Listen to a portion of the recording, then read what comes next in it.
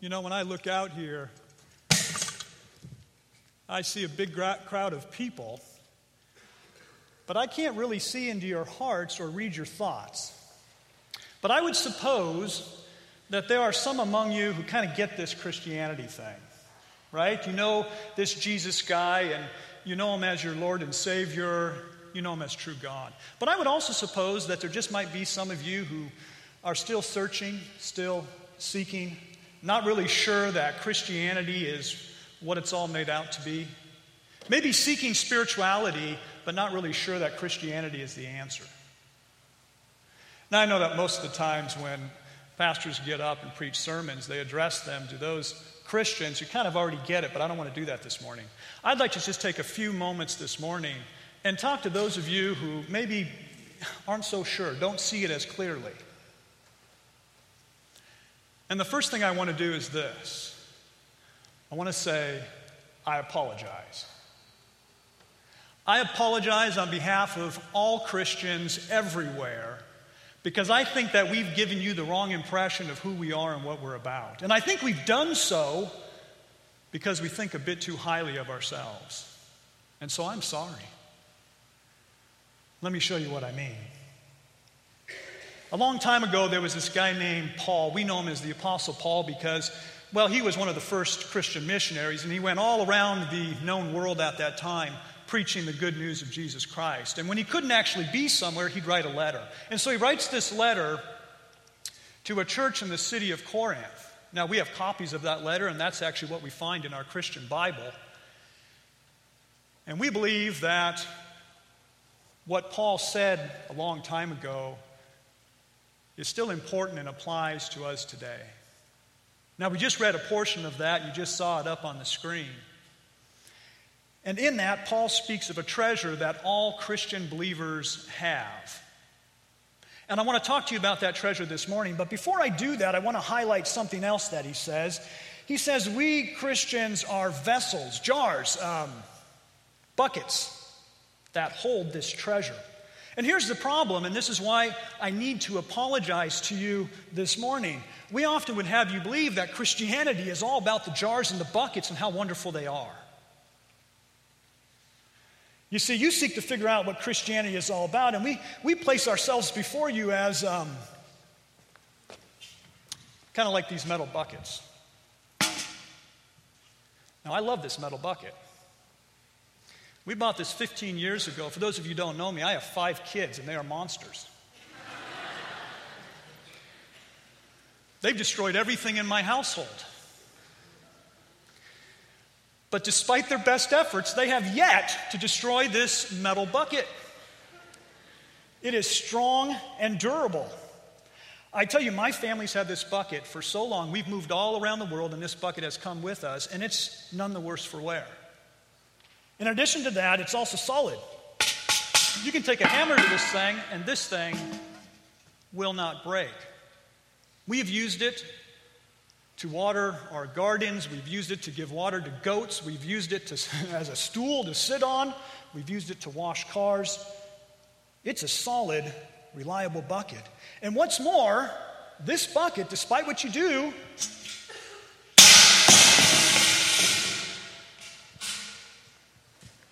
that bucket won't break.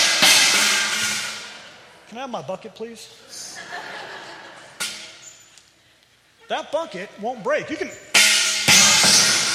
kick that bucket. It won't break. And that's why it survived for 15 years in my family. And now if you look at this bucket, look real closely at that bucket, you'll see that it's still shiny and it's still bright. And if you look at it really well, you'll notice some decorations on that thing. It's actually quite beautiful, and that's after 15 years. So we as Christians, we proudly present ourselves before you as bright, shiny, strong, durable metal buckets. But when we do that, we turn Christianity into a sales pitch. And me and my life become what you're buying. And because of that, I'm sorry. I apologize to you this morning because that's not what Christianity is about.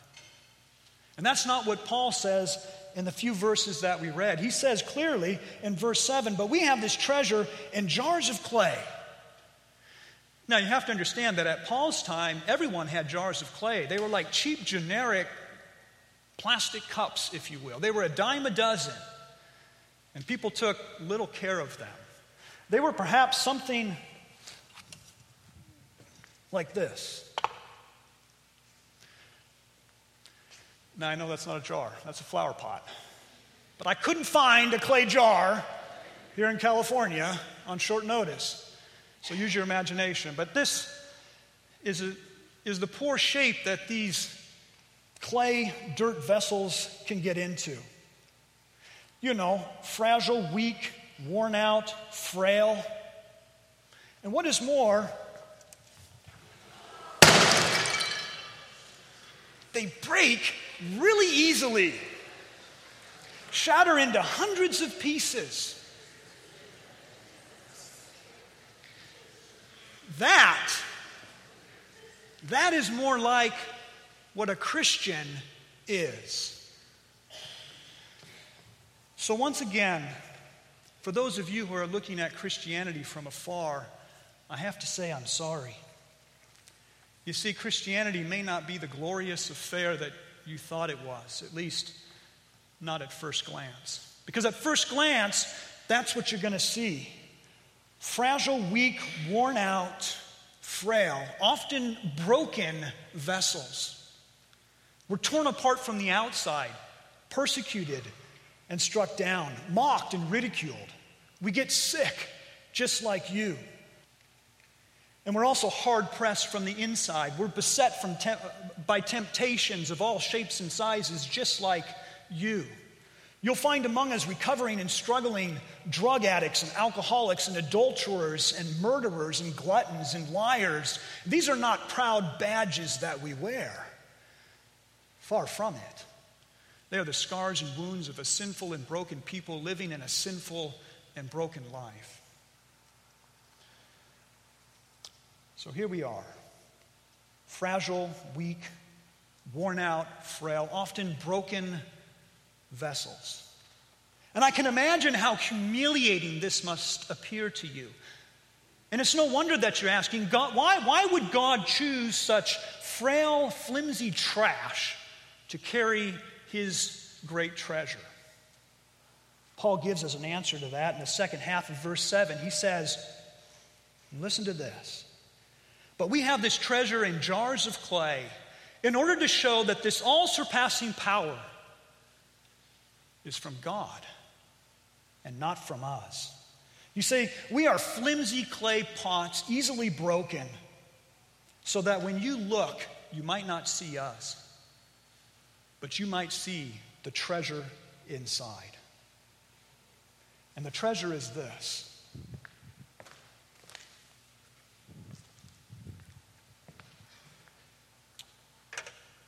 The cross of Christ. Did you notice that the cross was hidden until the pot was shattered? We must become hidden so that the treasure inside becomes unhidden. And this treasure is simply this, the good news message of the cross of Jesus Christ. Now, you may be seeking and searching for spirituality, looking for perhaps something that's greater than you in this broken world. But, my friends, all I have to offer you this morning is the spirituality of this cross. That's it. But it's a spirituality for real people living in a real world. It's not about trying to get to heaven, climbing to heaven. It's not about trying to find the God inside of you. It's not about playing mind games. It's not about philosophical musings, and it's not about pursuing the ethical life. It's not about living apart from those around you. It's not based on visions and dreams. It's not karma, enlightenment, or yin-yang. It's not about escaping. It's not about facades like this metal bucket. But rather, it's about living real life. It's about being real, and it's about a real person whose name is Jesus Christ. And he was God. You see, we don't have to climb to heaven because he humbled himself and he came down and he was born as a tiny baby just like you. And he lived a real life in this real broken world just like you. However, there is a difference. You see, he was the powerful, eternal, sinless, perfect God. And yet at the young age of 33, he was captured, beat, tortured, and he was hung on a cross, crucified. And the Apostle Paul tells us that the reason that happened is because he took the brokenness of the world and he placed it on his shoulders along with any punishment that you and I might deserve. And this cross reminds us of that. But if that's all it reminds us of, then the message is still incomplete. And frankly, my faith is in vain and it's utterly worthless. Because you see, that cross is empty. And the emptiness of that cross reminds us that Jesus Christ didn't stay dead, but he rose from the grave. Can you believe that? But Paul says that over 500 people, 500 witnesses saw him after his resurrection. He died to save you, and he rose from the dead that you might know that he won the victory for you. But how will you know unless someone tells you? Now, if I were God, I'm not, but if I were God, I know whom I would choose to be messengers. I would choose angels. You know, I can just see it right now. An angel appears before you. Behold, Jesus Christ has risen from the dead. Believe upon him.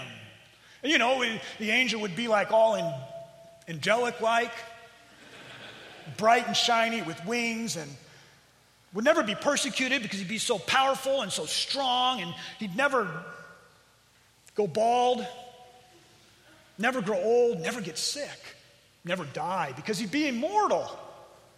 He'd be strong and durable and shiny and bright, you know, just like that bucket.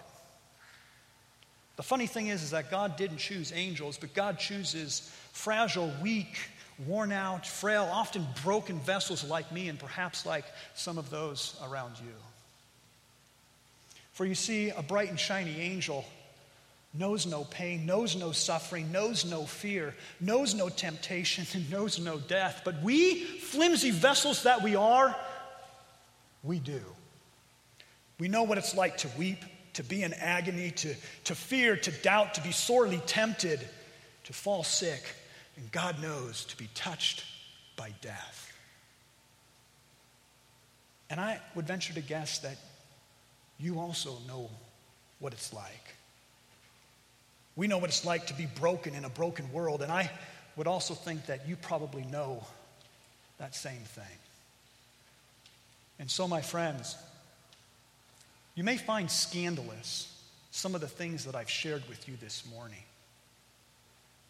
You know, the Son of God dying on a rough wooden cross, and fragile, weak, worn out, frail, often broken vessels as his chosen messengers. And you may decide that this Christianity thing is just not the thing for you. However, on the other hand, you may realize how surpassingly powerful this good news message is for those whose lives are often broken and bent out of shape. I sincerely hope it's the latter. For God died also for you.